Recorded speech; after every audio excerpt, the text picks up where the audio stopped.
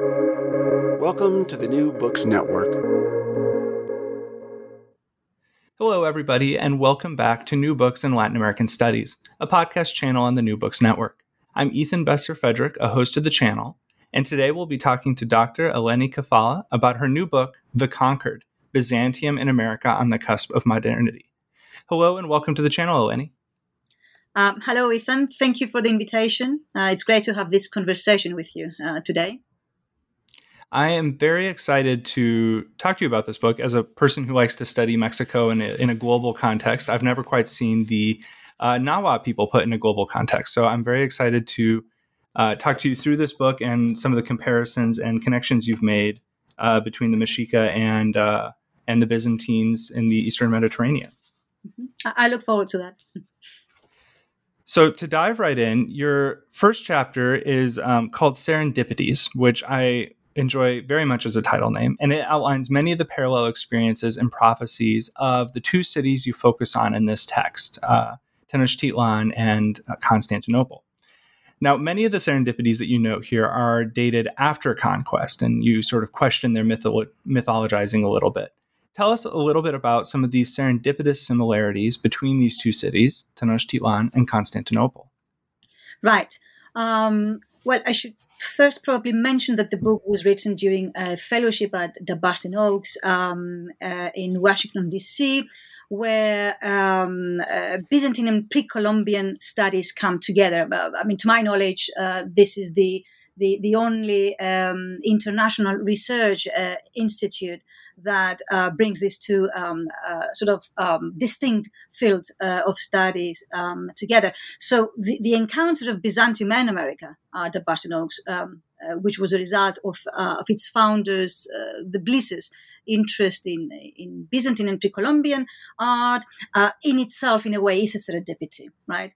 So, as you've just mentioned, Ethan, the opening chapter of The Conquered is called Serendipities, right? Because it brings to the fore a number of what I call bemusing serendipities that connect Byzantium and America beyond, obviously, their fortuitous encounter at the Barton Oaks. One of the most striking serendipities, in my opinion, is the year 1492. As we know, that was when obviously Columbus reached what he thought to be the West Indies. The Byzantines, or Romei actually, as they called themselves, they also called their empire Eastern Roman Empire, not Byzantium. The term Byzantine Empire is a later term from the 16th century. So the Byzantines believed that the year 1492 would signal the end of the world. The term in Greek is syndelia, which literally means end of the world. And that was because in the Orthodox Christian calendar, the year 1492 corresponded to the year 7000 since creation. So the Byzantines obviously were slightly off in the timing of the fall of Constantinople, which would occur almost 40 years earlier.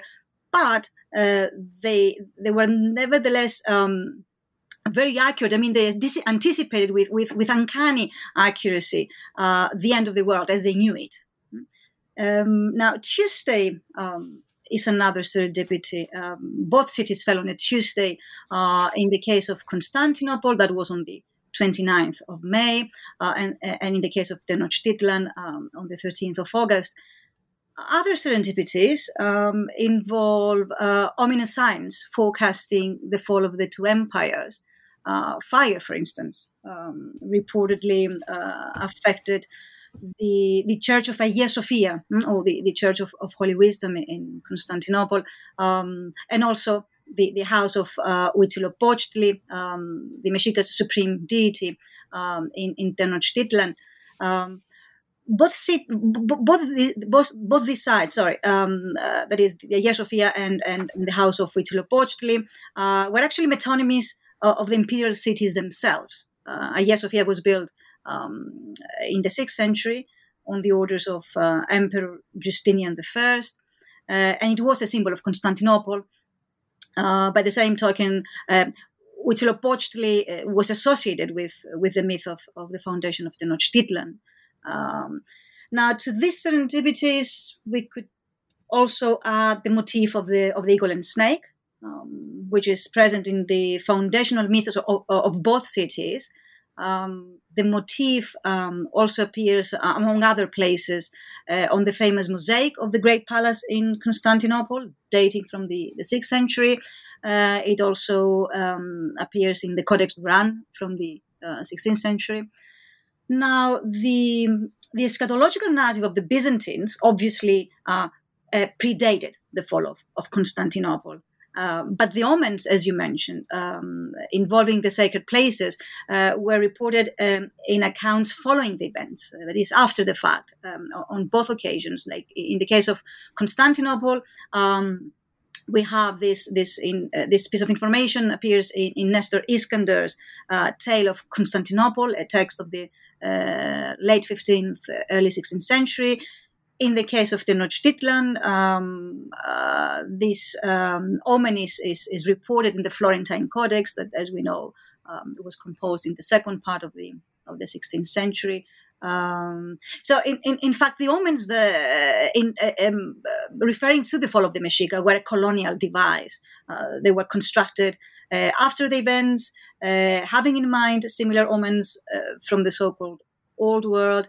And they were also a strategy, really, that helped the Mexica cope with change. This is really a great beginning to the ways that you connect these two cities. As a reader who's much more familiar with Mexican history than anything with the Byzantine or Eastern Roman, I gasped when I saw the mosaic of the snake and eagle doing battle on the hills of Constantinople. You continue this sort of dialogue in your next chapter, Byzantium, America, and the Modern, in which you talk about the thematic role that connected these two cities to a fundamental sense, a burgeoning sense of European modernity. So can you tell us how and in what sense these two cities came to play that role as a sort of alternative or precursor to European modernity? Of course. This chapter really historicizes a comparative approach of Byzantium in America on the cusp of modernity, as the title of the book goes. Obviously, one could ask, what is there to compare, really, between Constantinople and Tenochtitlan, to geographically and culturally distant and distinct imperial cities, beyond some puzzling serendipities, and beyond the fact that, obviously, historically, their conquests occurred close to each other. Obviously, if we have we think of the grand scale of history, right? So in this chapter, I argue that Byzantium in America, which obviously for matters of length and balance is here metonymically represented by Tenochtitlan and the Mexica Empire more generally. So both American Byzantium are constitutive of European modernity. This means that not only did they play a crucial and important role in the self-imagining of modernity, but they also made the actualization of modernity possible. Both materially and epistemically. At this point, should probably point out that although the term modernity traditionally refers to the Enlightenment, scholars like Walter Mignolo, Enrique Dussel, Aníbal Quijano, among many others, actually, refer to the conquest of America in the late 15th and during the 16th century as first or early modernity, and they reserve the term second modernity for the Enlightenment, the French and Industrial Revolutions, also in reference to the second wave of European colonialism in the 19th and 20th century. So in this chapter, I borrow the phrase, a phrase by Dussel, the phrase, the rational myth of modernity, which of course refers to modernity's narrative of superiority. What does this mean? Obviously, it refers to the fact that the moderns saw what was external in space and what was external in time as dark and regressive. I call the first process exogenous inferiorization, a term that I use to refer to modernity's defining of non-European cultures, in this case, as inferior. This view is reflected, of course, among others, in Columbus's diaries, in Hernan Cortes's letters to the emperor, to Emperor Charles V. It is also reflected in chronicles of the conquest, written by conquistadors like Bernal Diaz del Castillo and his true history of the conquest of New Spain. And of course, this view was later on reflected in the writings of the philosophers of the Enlightenment, like Voltaire, Buffon, and others, who actually, with few exceptions, they saw the indigenous peoples as innocent and primitive, or savage and barbarous. Of course, we know that along with this notion of the savage, we have had that of the noble savage, the bon sauvage, which we find in the works of Rabelais, Rousseau, and others. In any case, European modernity became the standard by which contemporaneous cultures across the globe were judged and rhetorically constructed as inferior. So similarly, I use the term endogenous inferiorization to refer to the defining of Europe's own past now as inferior. We know, for instance, that the Renaissance denounced the immediate past, later called the Middle Ages, as dark and retrograde. And despite the fact that later on the Western Middle Ages were gradually reinstated, thanks to the historical revisionism of the Enlightenment, but also Romanticism's idealization of medieval culture. Actually, the narrative of Byzantium as dark and regressive persisted in the works of philosophers like Voltaire, Montesquieu, even Gibbon, obviously, as we know, and many others. And I argue that in some way it is still reflected today in everything of contemporary pejorative uses of the adjective Byzantine in all major European languages. So I argue that America exemplifies what we could call the rational myth of modernity abroad, while Byzantium exemplifies the rational myth of modernity at home. We can think of the rhetorical construction, the rhetorical construction of the indigenous peoples as primitive and savage, and of the Middle Ages as dark and regressive, really as two tributaries of the same river. At the same time, both Byzantium and America are constitutive of modernity, as they played a crucial role in its self-imagining. And as I've already obviously said, they were instrumental in the rise and in the consolidation of the modern, both materially and epistemically. I think this is a chapter that really shows the value of the book itself to readers from both fields of scholarship, because as a Latin Americanist, I was sort of familiar with the way that the discovery of the Americas was constitutive for European senses of modernity, but I was much less familiar with this Byzantine dimension of it, and I'm sure it's probably common on the opposite too, unless Byzantine scholars are much more globally aware than us Latin Americanists are. So I found this chapter to be very rich, and your metaphor of two tributaries leading into the same river, a particularly helpful analytic to understand this development of consciousness that's happening in this 15th and 16th century time period. Mm-hmm.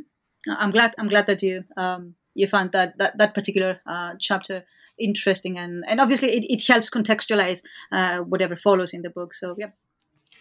So let's move to what follows in the book. In your next chapter, chapter 3, you introduce the structures and origins of the poems that the text that your book itself is about, that you're studying these moments through these poems. And it outlines the approach that you take to them, which is to study them as pieces of collective trauma, or in one case, an attempt at collective trauma. Could you tell us a little bit about the poems themselves, and then how the category of collective trauma helps us understand them? Sure.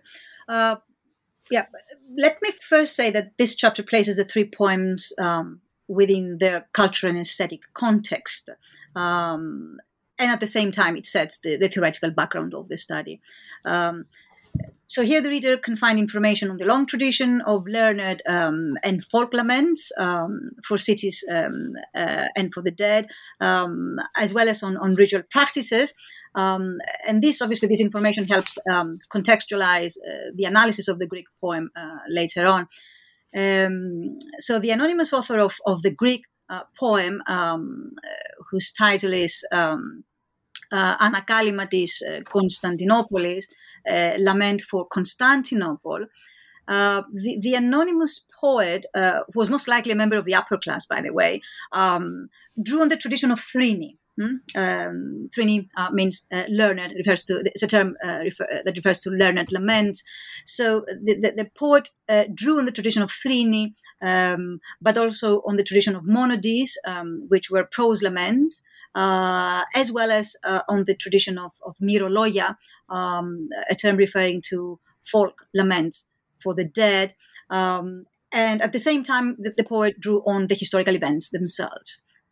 So the poem is also written in the koine, in other words, in the standard Greek of the time, but it also incorporates some idiomatic elements, which most likely point to the island of Cyprus, which was then under Frankish rule until the year 1489. Now, similarly, the chapter discusses the pre-Columbian traditions of the Inknoquicatl, that is the Song of Sorrow, and Yaoquicatl, Song of War, as well as the tradition of the Cantares Mexicanos or Mexica songs. I should probably say that the Cantares Mexicanos is a corpus of 91 songs, which, although they were largely composed after 1521, after the fall of Tenochtitlan Tlatelolco, they drew closely on the pre-conquest tradition of the Cantares. And we know that the Cantares in general, I'm not referring to the Cantares Mexicanos, the corpus in particular, but the Cantares in general, we know that they were performed, they were accompanied by flutes and drums, the so-called Huehuetl and Teponaztli, which were percussion instruments, and they were also often accompanied by dance.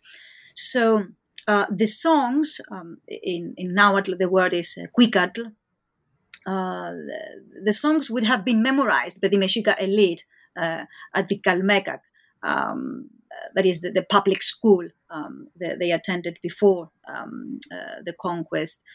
And the Cantares in the Cantares Mexicanos manuscript could have been composed by those people who had attended the Calmecac prior to 1521, although I believe that they were actually composed by children of the Nahua nobility who were acquainted with the tradition of the Cantares through collecting and recording them in the second half of the 16th century. Now, as you've mentioned, Ethan, the chapter also provides information on the theoretical approach, right? And the theoretical approach draws on recent theories of collective memory and cultural trauma. Now, according to these theories, a catastrophic event, a painful event, let's say, no matter how traumatic it may be for those who actually experience it, it does not automatically qualify as cultural or collective trauma. So I'll give you some examples. Scholars like Jeffrey Alexander, for instance, argue that societies can suffer significant disruptions that they don't ultimately consider traumatic.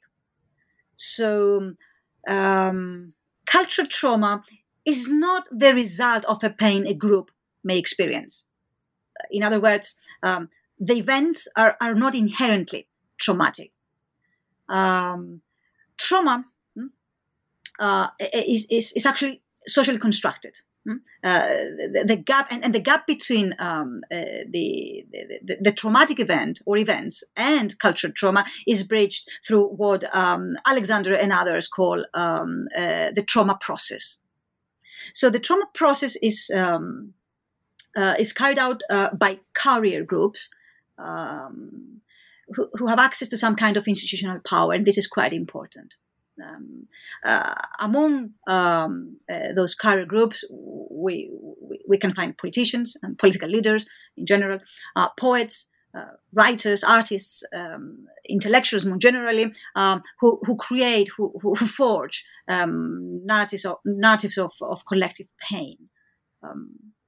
Now, poets, writers, and artists in particular are actually called symbol creators. At the same time, and I have in mind Nils Melzer, another theorist of cultural trauma.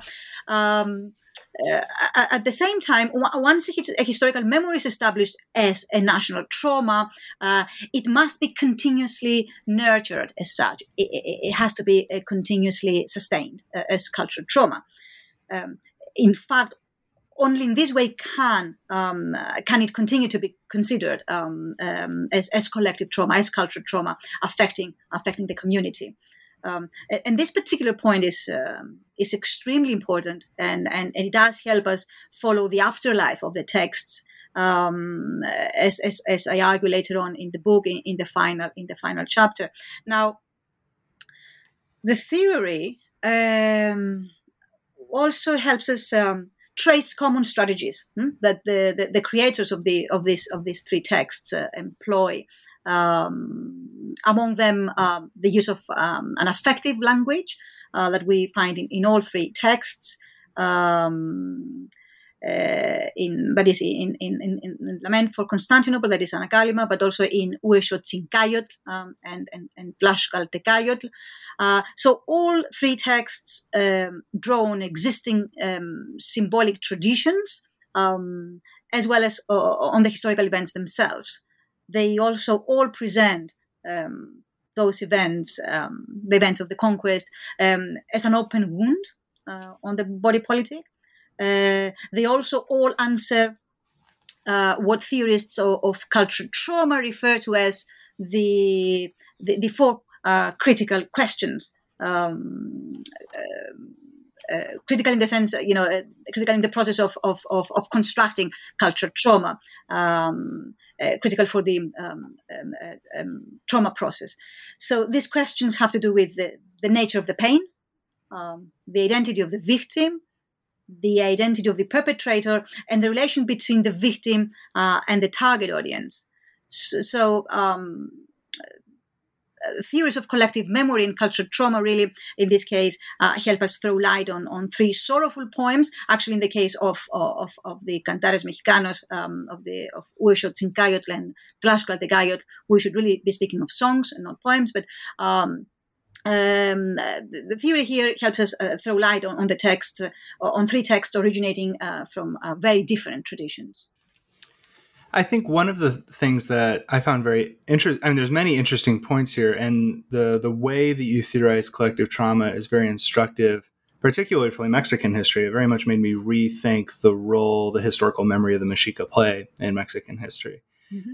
But one of the other things I enjoy about this is it is an interesting investigation of rulership and royalty, because functionally, to make this trauma collective, they need to have a suffering of a single royal figure become collective suffering.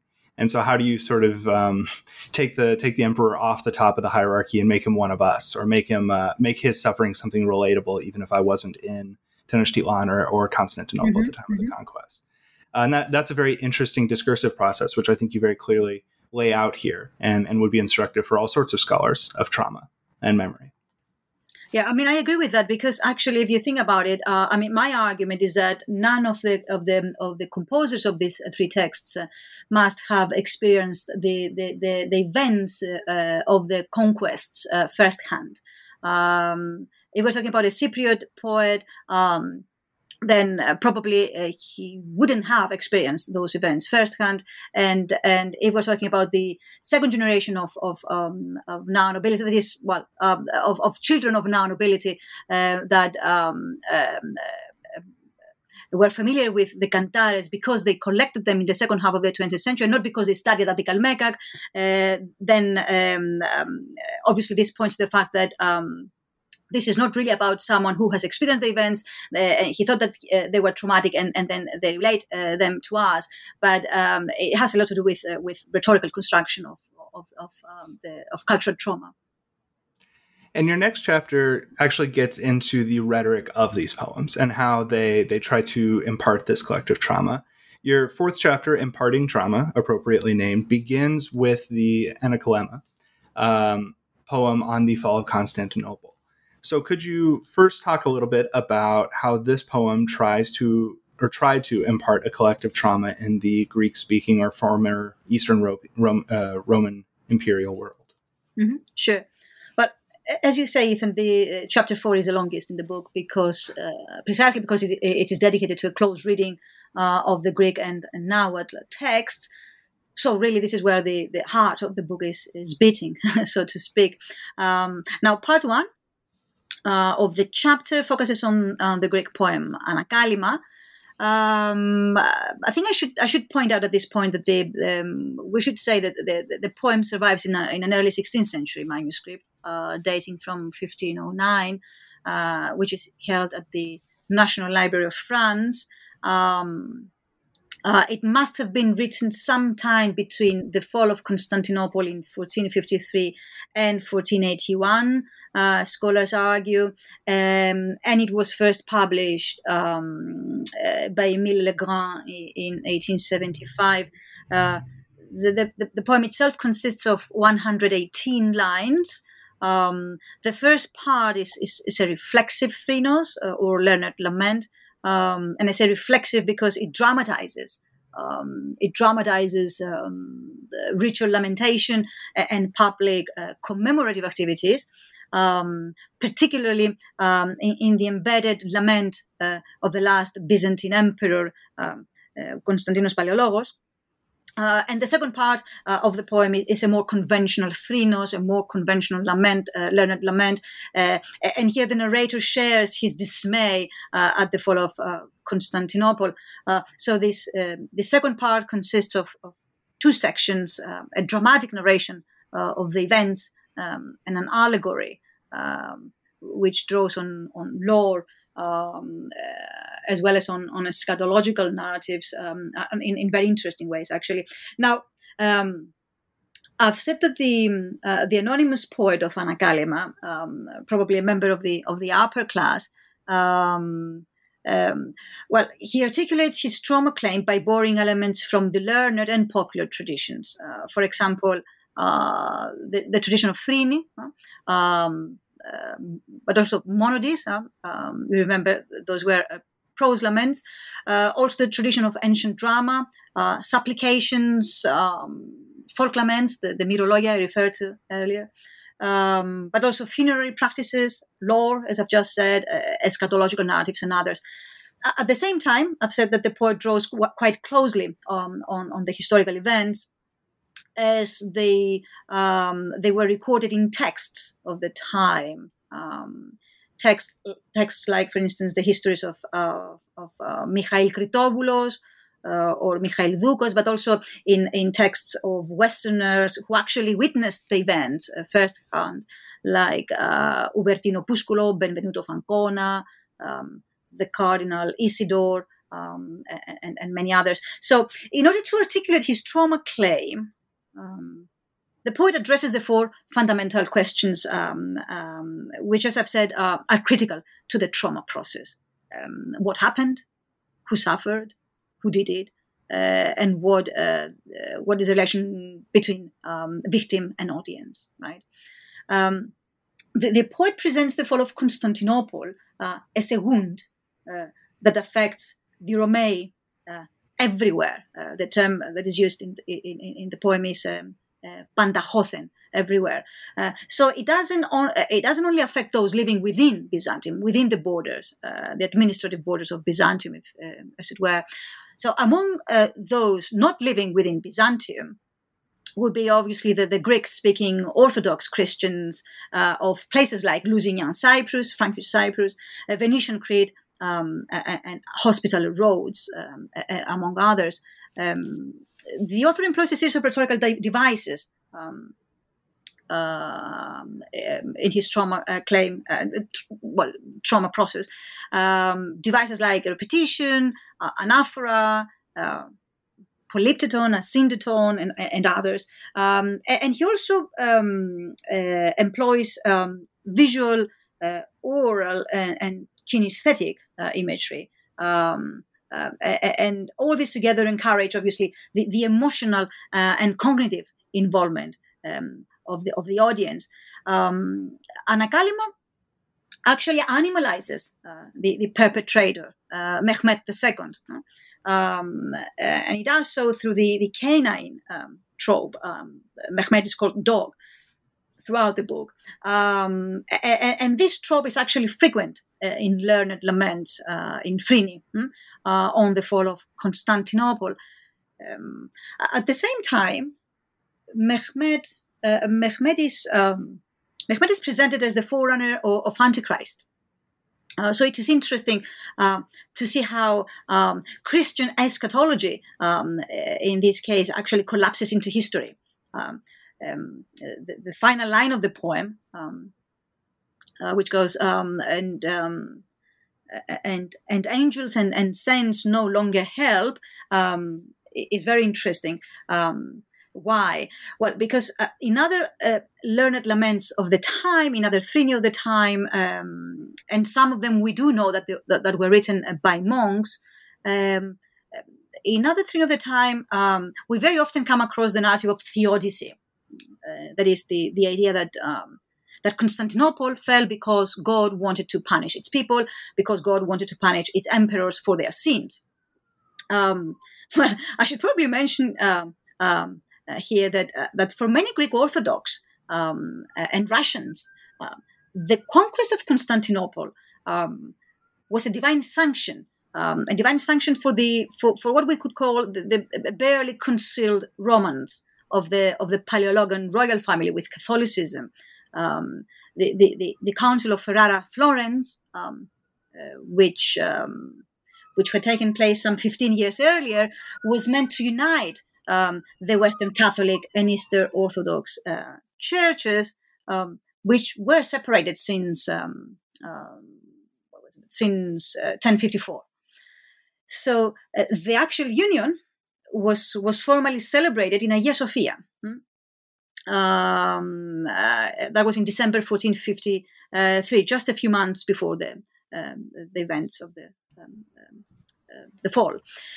For this reason, actually, Hagia Sophia was seen by anti-unionists, like, for instance, the future patriarch, the first patriarch under Ottoman rule, Gennadios Scholarios, as contaminated, as a heretical place that should be avoided at all costs. Hence, the narrative of theodicy appeared, as I've said, in several Phryne of the time, some of them written by monks.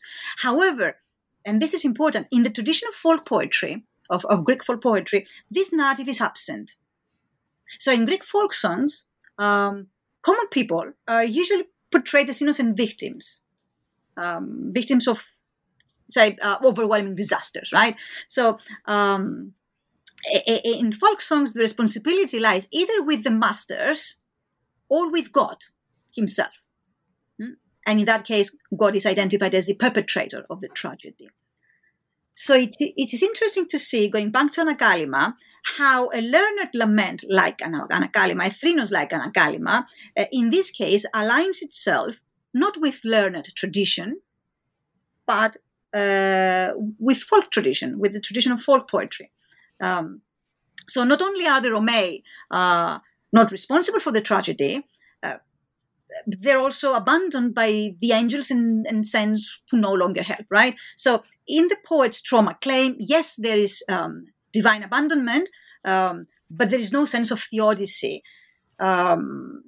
So just to conclude, I should also mention that in the case of Anakalima, the use of standard Greek with only some idiomatic elements in a period when Cypriot texts actually tended to favor the dialect over standard Greek may actually point, in my view, to a conscious effort on the part of the poet to actually disseminate his trauma claim as widely as possible within the Greek-speaking world of the time.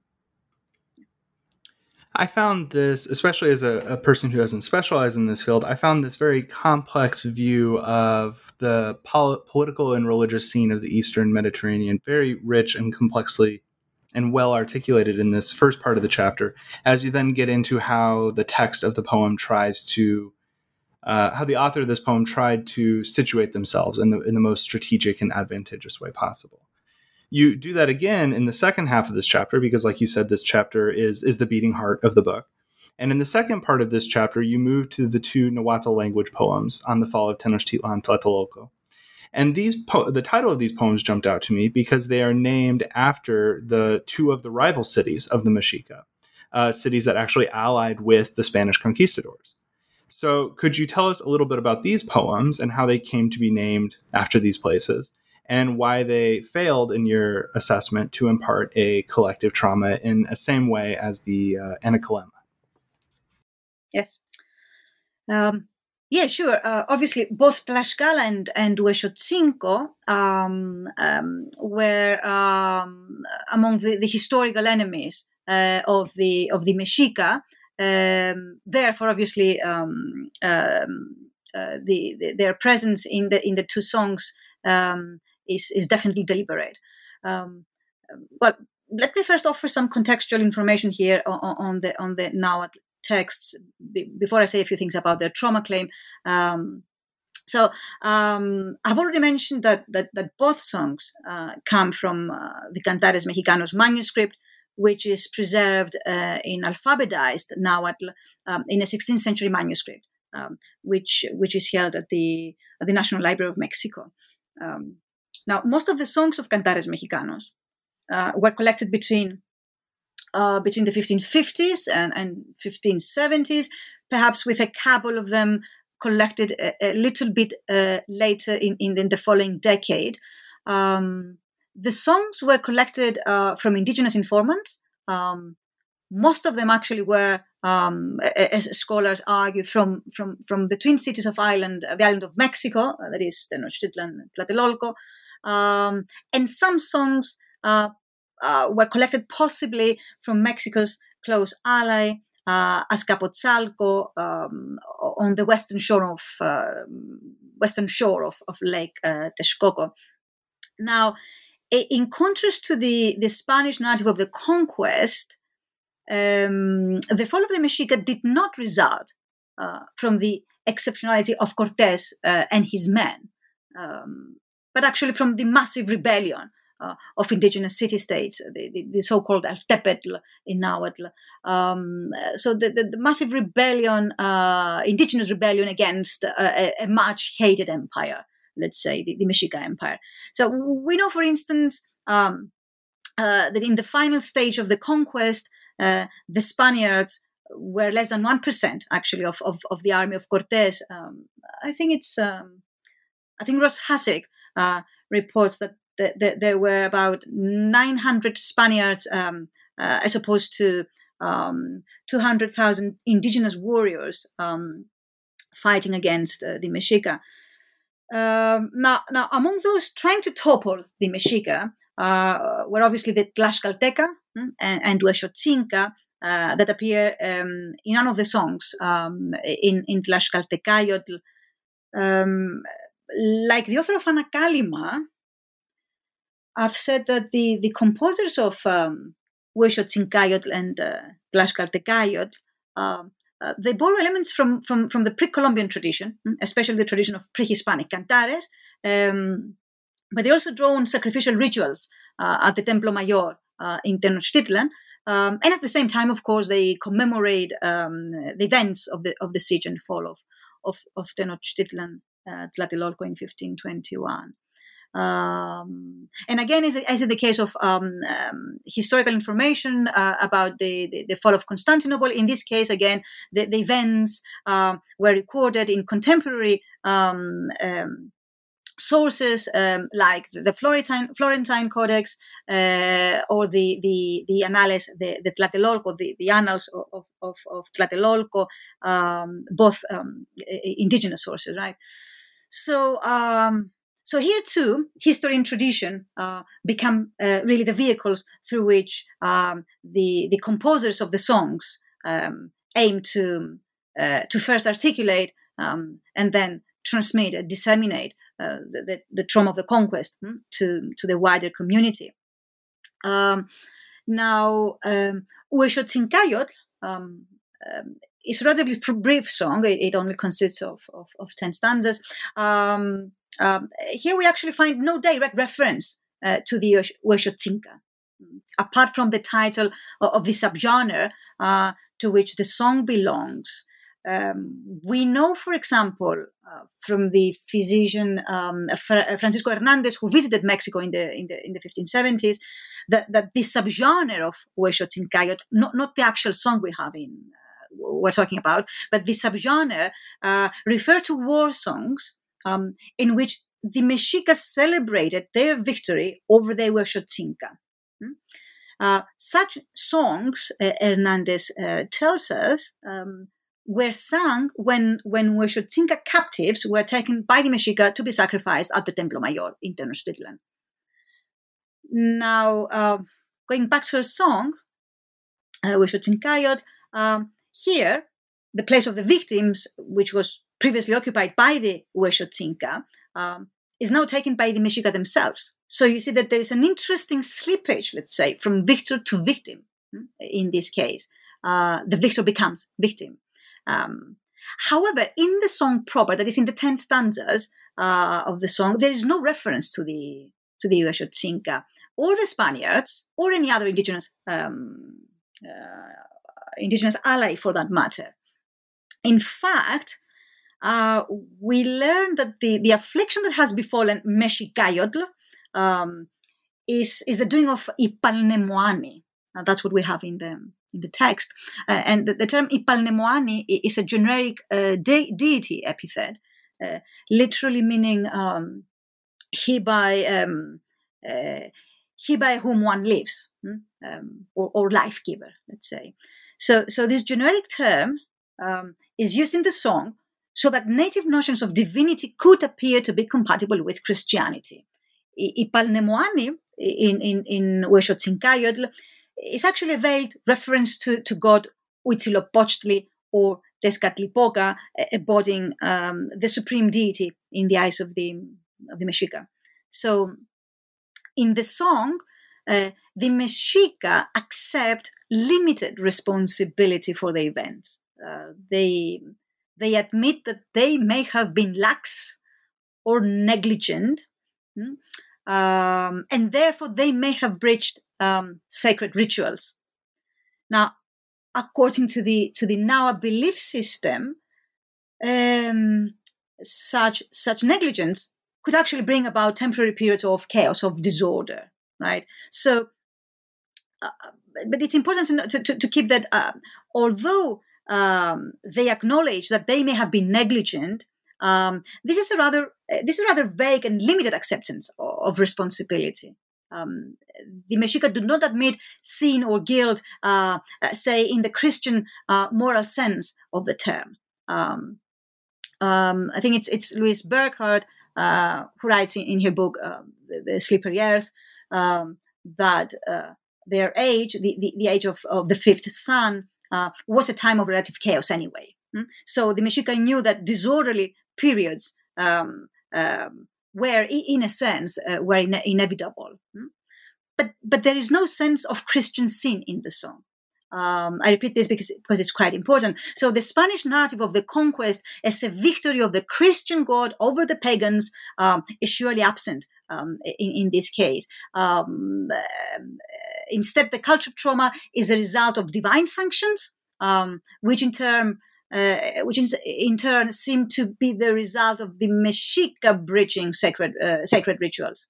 So ultimately, divinity occupies here the space of the perpetrator.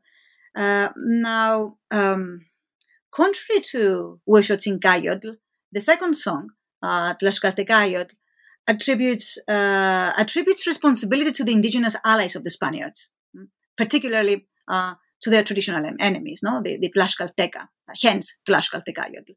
So in this song, which is about 3 times longer than the other one, Huexotzincayotl, the Mexica imagine the Tlaxcalteca relishing their humiliation. That is, the Mexica imagine them relishing the humiliation of the Mexica, which is an interesting concept. So, whereas in Huexotzincayotl the perpetrator is, as I've said, Ipalnemoane, interestingly, in Tlaxcaltecayotl, responsibility lies with Cortes's Nahua allies, and not actually with the Spaniards, who are the Spaniards are mentioned in the song, but the emphasis is not on them.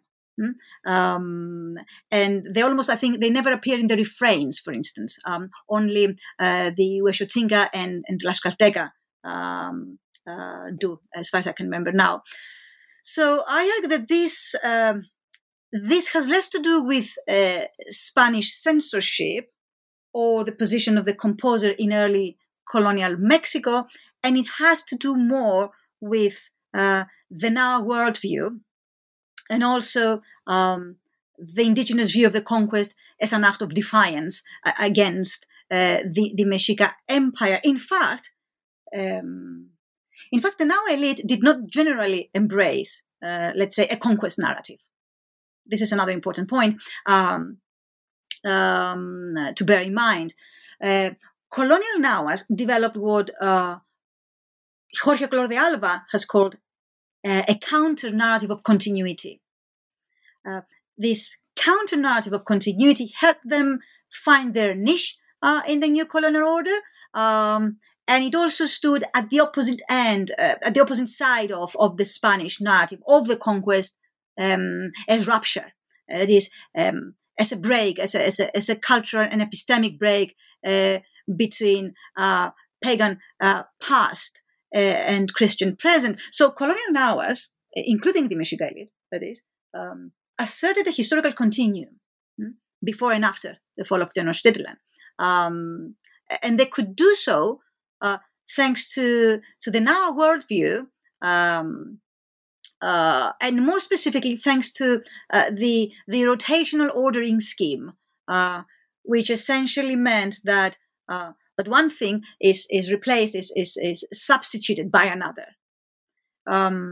Burckhardt actually argues that this rotational ordering scheme allowed the Nahua to conceptualize the conquest not as a watershed event, not as a break or rupture with the past, but actually as a rotating shift. So what did this mean? It meant that the events of the conquest, the shift, the transition to the Spanish rule, and the epidemic diseases that plagued colonial Mexico in the 16th century, the Cocoliztli, were seen as part of this rotational order, which in the past had brought about diseases, natural disasters, wars, etc., etc. No? So just to conclude, it is not surprising that laments like Anakalima are not so frequent. They're actually rare in the surviving corpus from early colonial Mexico.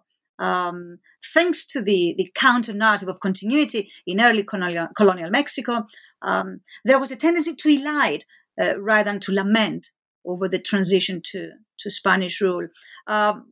Also, let's not forget that many Nahuas, including the Tlaxcalteca and the Huexotzinca, had played an active role and an important role in the conquest by siding with Cortés.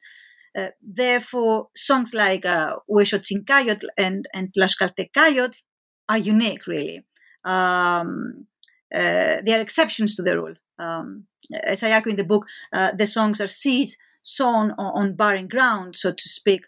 They were composed by members of the now elite who went against dominant attitudes of the time and who lamented the fall of the imperial city as a major disruption. So I think it's very interesting that you show how collective trauma does and doesn't last and be constructed in these two different societies in response to their conquest. And your book really wraps up nicely as you talk about the afterlives of these different texts in a chapter appropriately titled Texts in Their Afterlife. Could you tell us a little bit more about this fifth and final chapter where you discuss and explore how these historical moments of conquest have played out in national life since the 15th and 16th centuries in Mexico and Greece, respectively? Sure. Let me first say that all three texts address the four critical questions of the trauma claim, process regarding the nature of the pain, the identity of the victim, the identity of the perpetrator, and the relation between victim and audience. Also, all three texts are imbued with pessimism. Constantinople, we are told in the poem, is now a Turkopoli, a city of Turks, and Tenochtitlan has been abandoned, which is an idea repeated both in Huehuetzilgayotl and Tlaxcaltecayotl. In all of these cases, the cultural trauma is constructed by drawing both on available, on recognizable traditions or symbolic resources, but also obviously on the historical events recorded in contemporary sources, as I have said. So the three texts imaginatively reenact the disruptive events of the conquests with a view to imparting their trauma claims to the broader community. In both cases. Now, in principle, all three accounts could serve as, as vehicles for the transgenerational transmission of trauma. Although in reality, different historical environments, different historical contexts led to different historical roots. In the case of Greece, in post-independence Greece, by the way, this year Greece celebrates its bicentennial of the Greek War of Independence. So in post-independence Greece, learned laments like Anakalima and folk songs about the fall of Constantinople found their place in school textbooks. And of course, as we know, schools are among the most important institutional arenas. This is a term I borrow from Jeffrey Alexander. So schools have an institutional power when it comes to disseminating, but also when it comes to sustaining cultural trauma. So Greek folk songs, including songs about the fall of Constantinople, were transmitted orally until the 19th century, at least. In rural areas, and it was in the 19th century when they were collected and recorded. Their collection actually coincided with the processes of nation building in Greece, as well as with Greek irredentism, and was actually often guided by them. By Greek irredentism, I refer to the so-called Megali Idea, or great idea or grand vision, however you want to translate it. The Megali Idea became the ideological core of the Hellenic state more or less for a century.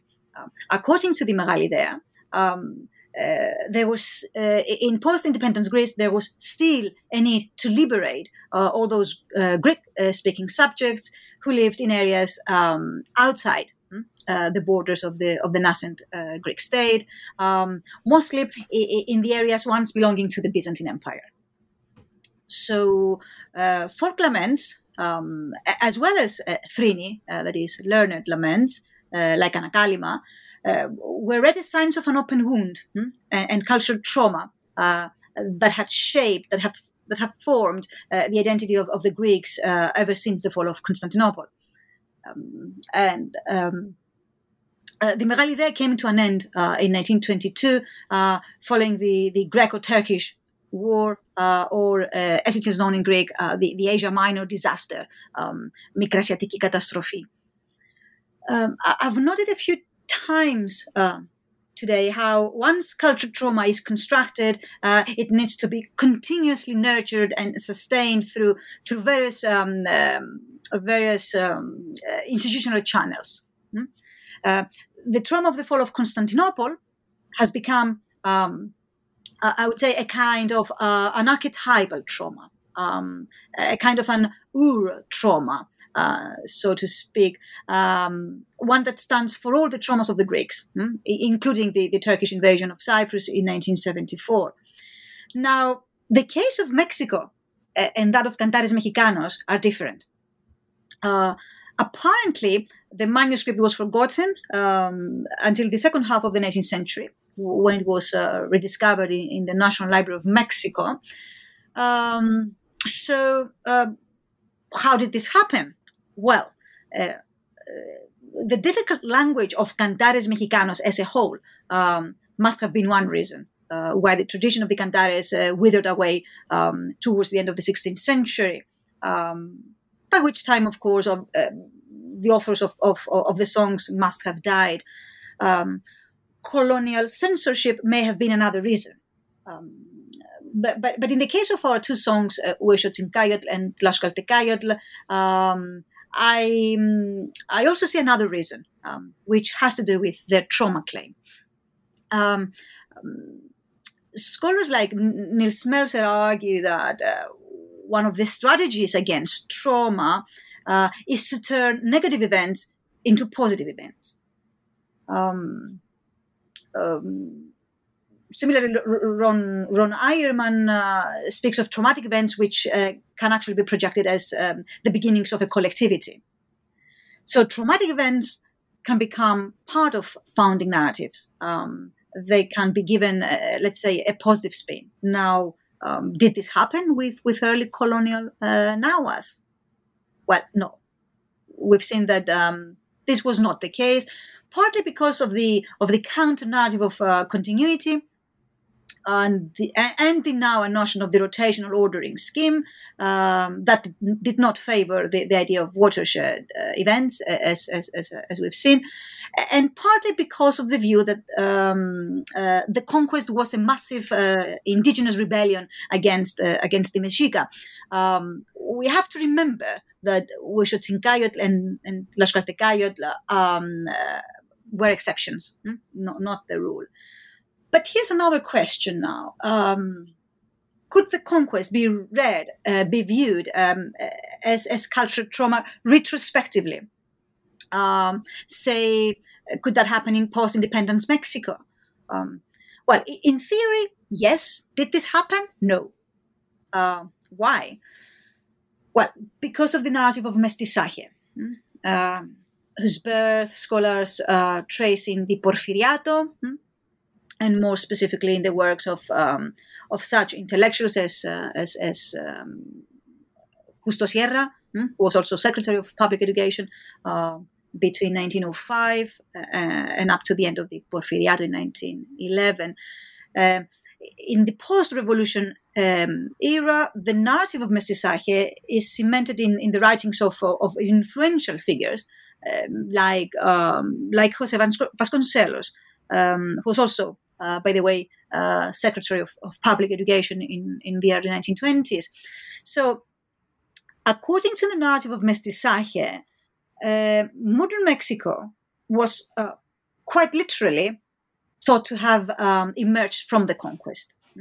And mestizaje was symbolically represented by the union of Cortés and Malintzin, the woman from Veracruz who was Cortés's translator, strategist, and companion.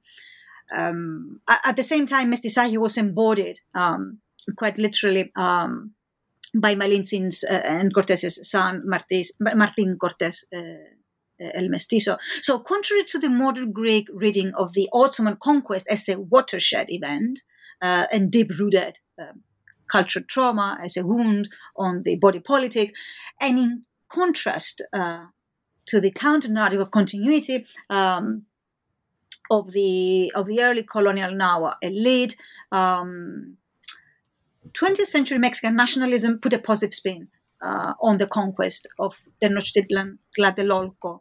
The fall of the empire, the fall of the Mexica Empire, was retrospectively projected now by the urban elites as the birth of the Mestizo nation. So, understandably, the conquest could not be read in negative terms. It could not be interpreted in negative terms as a negative affect, as a pain, as an open wound and a deep-seated cultural trauma. In other words, the conquest was seen as constitutive, not disruptive of being Mexican. So, on the other hand, in theory, carrier groups among the indigenous peoples in post-revolutionary Mexico could have retrospectively as well projected the fall of Tenochtitlan, Tlatelolco as cultural trauma. However, sadly, we know that such groups would need access to institutional power. They would need access to resources. They would need access to, say, authority with which to disseminate their trauma claim. But we know that indigenous peoples have been largely excluded from those areas. In fact, millions of indigenous Mexicans from various ethnic groups live on the margins of society and find themselves at the bottom of socioeconomic indicators. So today, Huexotzincayotl and Tlaxcaltecayotl mostly entertain a close circle of scholars, no? And we may find them on some university courses. But contrary to Anacalima, the two songs are not standard inclusions in school manuals, for instance. For a long time, the songs appeared in a veiled form in Miguel León Portilla's seminal book, The Broken Spears. The title in Spanish is Visión de los Vencidos, which was originally published in 1959, I think, and was later included in a suggested reading in the curriculum of Mexican and Latin American literature of the National Preparatory High School. Now, in The Broken Spears, there is no mention of the original titles of the two songs. Folio numbers are absent, and different parts of the songs are clumped together, in a rather arbitrary way, and therefore uprooting the songs from their Cantares Mexicanos context. León Portilla, of course, along with his mentor Garibay, Ángel María Garibay, made a monumental contribution to Nahuatl literary studies, and of course it is thanks to them that Nahuatl studies came to prominence in the second half of the 20th century. But the domesticating strategy we see in works like the Broken Spears reflects the general erosion, I would say, of indigenous difference vis-a-vis the dominant rhetoric of mestizaje. None of the two songs appear in recent textbooks that I have been able to consult, despite the fact that since 2011, the entire corpus, actually, of Cantares Mexicanos has been available in Spanish in a translation by León Portilla himself. Meanwhile, of course, Anacalima continues to enjoy a privileged position in contemporary textbooks in both Greece and Cyprus today. Mm-hmm. Well, this is a very interesting comparison. And like you said, this is the 200th anniversary of Greek independence, and this fall will hit the 500th anniversary of the fall of Tenochtitlan Tlatelolco. So it'll be interesting to see how these memories and histories continue to evolve. Precisely. As in more anniversaries in the future. Thank you so much for your time today and excellent answers about an excellent book, Eleni. Before we go, could you tell us what is next for you? What are you working on now or plan to work on in the future? Right. Okay. Yeah. At this point, I'm actually working on two different projects, which the first one is an interdisciplinary study of urban space in Argentina in the 1920s and 1930s from the vantage point of the visual arts and literature, and more specifically painting, photography, silent film, poetry, and the novel. The book is called 5-in-1 Thesis on Modernity, Buenos Aires Across the Arts, 1921-1939, and will appear in the series Illuminations, Cultural Formations of the Americas of the University of Pittsburgh Press in 2022. I should probably mention that this project was funded by the Arts and Humanities Research Council in the UK. Interestingly, I know that this will sound strange, but this project is very much related to the Concord, because it was when I was writing the introduction to this decade-long project that I started researching on modernity's conceptual others, the non-moderns, the pre-moderns, etc. And I ended up researching on Byzantium and pre-Columbian America. And that research, which was, as I've said, kind of a theoretical study of the term modern and the notion of modernity, that introduction ended up being a separate book project, which is the second project I'm currently working on. So this second project, which I'm hoping to complete sometime sooner than later, in some way complements the Concord in the sense that it partly explores ideas expressed in seminal form, of course, in the chapter Byzantium, America, and the Modern. So I'm working on a theoretical study of the notions of modern and modernity, as I've said. I'm particularly interested in modernity's fixation with the idea of infinite progress, and the book, among other things, as I've suggested, implied, recontextualizes Byzantium and pre-contact America within the crisis of the present, especially the anthropogenic climate change that we now know has sadly become the most important existential threat that humanity is facing.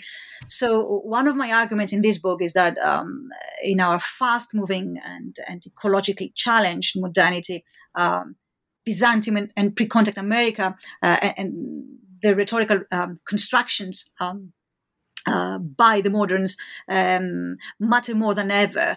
But I should probably stop here and not be a spoiler. Thank you so much, Ethan, for reading the book and obviously for giving me the opportunity to talk about it. It's been a real pleasure to have this interview with you today. And it's been a pleasure for me and hopefully our listeners as well. I can't recommend this book enough. And thank you for your time, Eleni. Thank you. Thank you, Ethan.